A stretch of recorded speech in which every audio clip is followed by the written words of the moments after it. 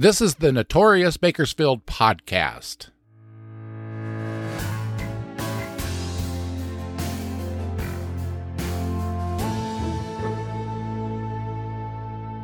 I'm Robert Peterson, the host and creator of this podcast that takes a look back at some of Bakersfield's most notorious crimes, events, and characters.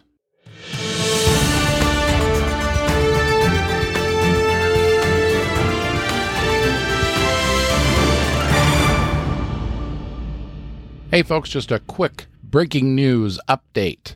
The downtown walking tour that Notorious Bakersfield and the Kern County Historical Society is doing this weekend is sold out.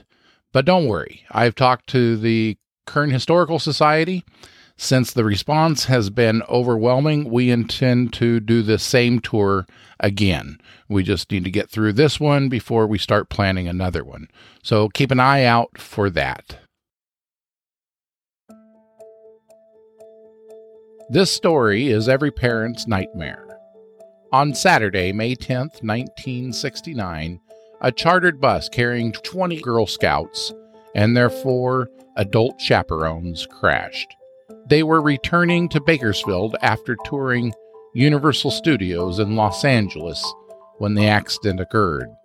Newspaper reports from the time said they were touring movie studios in Universal City, so I assume it was Universal Studios.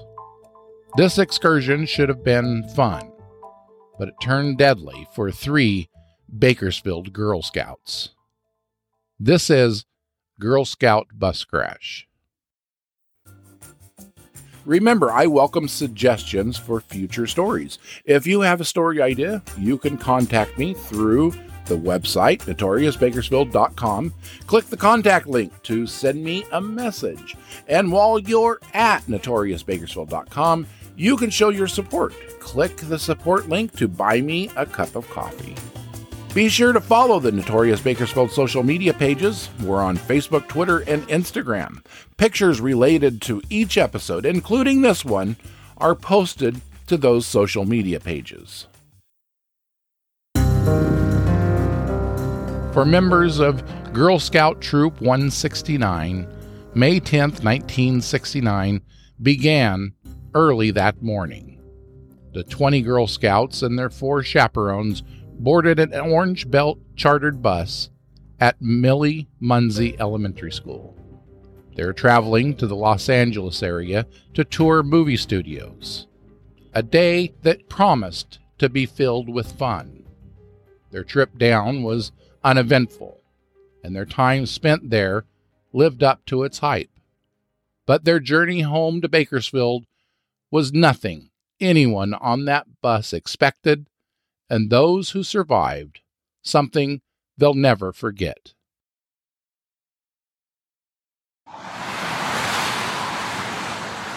"12 miles north of Castaic on Interstate 5, California Highway Patrol Officer Edwin Holmes had a motorist pulled over.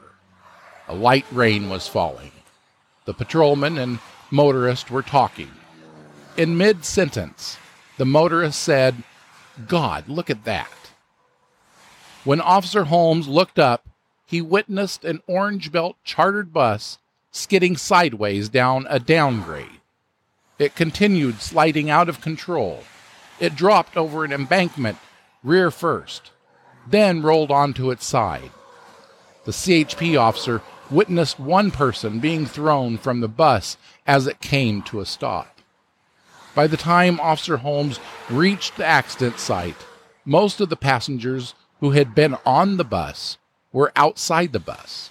They had either been thrown from the bus or had self-extricated themselves. It was later determined that most of the passengers were thrown from the bus as it overturned down the 25-foot embankment. The accident scene was chaotic. The girls were dazed, injured, and weeping. Other rescue workers rushed to the scene. When word reached Bakersfield that the bus carrying the Girl Scout troop had been involved in an accident, the Bakersfield office of the CHP was overwhelmed with telephone calls. Frantic parents were seeking information about their children. Adding to the chaos and confusion, since most of the passengers were children, none were carrying identification, and they were transported to 5 separate Los Angeles area hospitals. Since the medical centers in proximity to the accident location filled up quickly, some of the victims were transported as far away as Burbank.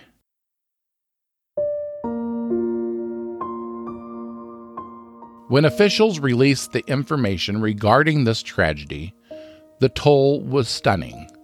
3 Girl Scouts lost their lives, and everyone who survived suffered some type of physical injury. The injuries ranged from minor to critical. 6 of the injured were categorized as critical, including the bus driver, 32-year-old Buster Beebe. The 3 Girl Scouts who died were Nancy Tatum, 10 years old, Lisa Roth, 9 years old, and Meredith Melanson, age 14. One of the most seriously injured was a 32-year-old chaperone, Frances Adara. Her spinal cord was severed. Frances suffered paralysis from her chest down. She was the wife of a Bakersfield-based CHP officer, Edward Adara.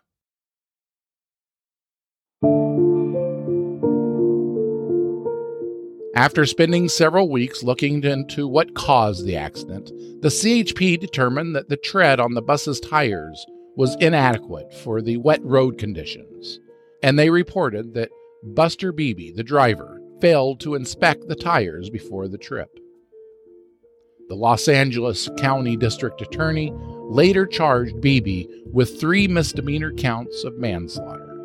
In the weeks and months that followed the bus accident, lawsuits started rolling in. All of the claims laid blame on 2 entities, the bus company, Orange Belt Stages, and the bus driver, Buster Beebe. These lawsuits reached nearly $2 million. Buster Beebe, the bus driver, was charged with 3 counts of manslaughter. 9 months after the accident, Beebe stood trial for those charges in Newhall, near where the accident occurred. The prosecution's case zeroed in on the worn tires and claimed that Buster Beebe could have refused to drive the bus with the tires in that condition, or he could have slowed down when it began to rain. Buster Beebe's attorney defended his clients also by focusing on the tires. He argued there was nothing illegal about the condition of the tires. When Beebe drove the bus out of the Orange Belt yard that morning, the tires had adequate tread on them. They were worn, but they weren't bald, and they weren't below safety standards. The emotional trial became one of the longest in the history of Newhall's old courthouse. It also marked the first time a Newhall jury deliberated overnight to decide a case. And when the jury did reach their verdict, they found Buster Beebe innocent of the 3 manslaughter charges.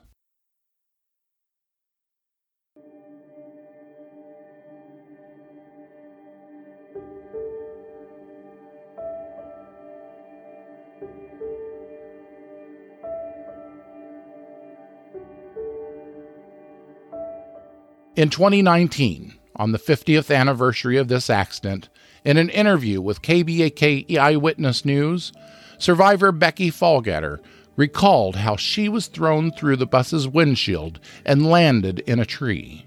She suffered a brain contusion, and doctors believed if she lived, she'd be in a vegetative state for the rest of her life.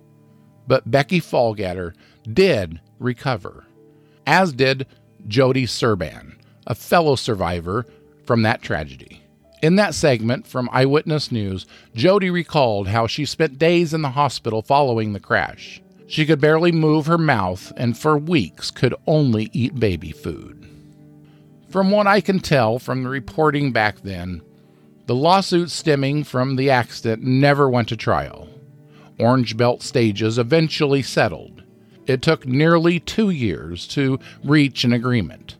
Initially, the dollar amount to these suits climbed to nearly $2 million when they were filed. However, The settlement reached between Orange Belt and the victims, or the victims' families, was $607,000, less than $1 million. That's not for one victim. That's the total amount for all victims. At the time, in 1971, that was thought to be the largest of its kind in Kern County history. Frances Hedera, the adult chaperone who was paralyzed, she received the biggest portion, which was $480,000. When you take away that amount from the total, that only leaves $127,000 left for the other victims, including the families of the 3 children who lost their lives.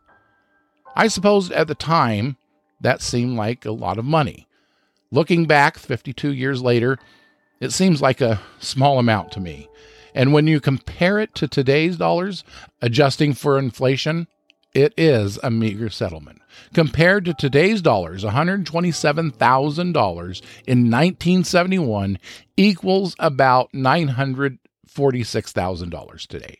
Less than $1 million for an accident that resulted in 3 deaths, not to mention all the horrible injuries.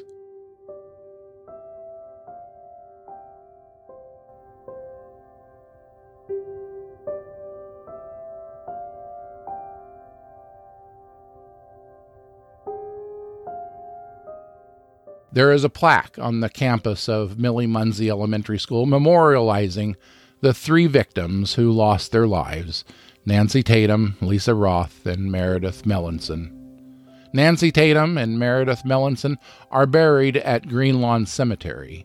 Lisa Roth is buried in Santa Barbara. Frances Hedera, the chaperone who was left with permanent paralysis, passed away in 2014.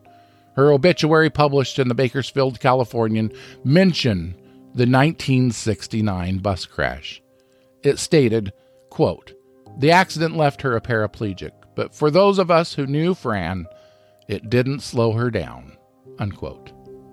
Resources used to research this story: the Bakersfield Californian, The Signal, KBAK Eyewitness News, and findagrave.com.